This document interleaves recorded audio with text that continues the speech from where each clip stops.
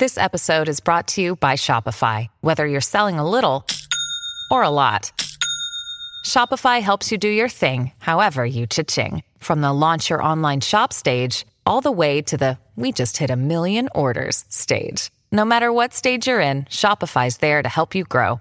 Sign up for a $1 per month trial period at shopify.com/special offer, all lowercase. That's shopify.com/special offer.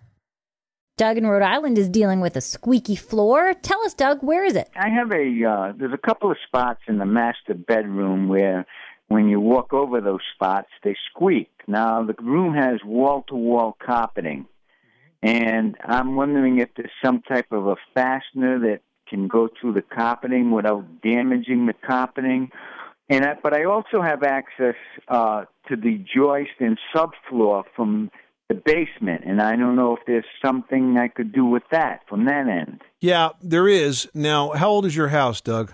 It's 25 years old. Okay, perfect. So there's two things you can do here. First of all, the reason the floor is squeaking is because there's movement between the subfloor and the floor joist. So if you can tighten up the attachment of the subfloor to the floor joist, then it's going to quiet the squeak.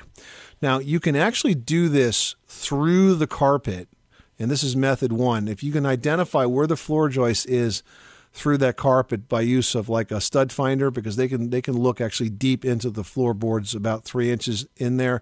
So if you can find where those joists are, you can either take a finish nail, and I'd like to use a galvanized like number 10 or number 12 finish nail, and I'll drive it through the carpet at a slight angle so it's going through the carpet, through the subfloor, and into the floor joist. Then what you do is grab the carpet nap and like sort of pull it up so it comes through the head of the nail and kind of brush it, and it will disappear. When you first do nail drive the nail in, the carpet will look dimpled, but if you grab the nap of it and pull it up so it actually pierces the nail, you can sort of make it disappear. You can also do this with what's called a breakaway screw.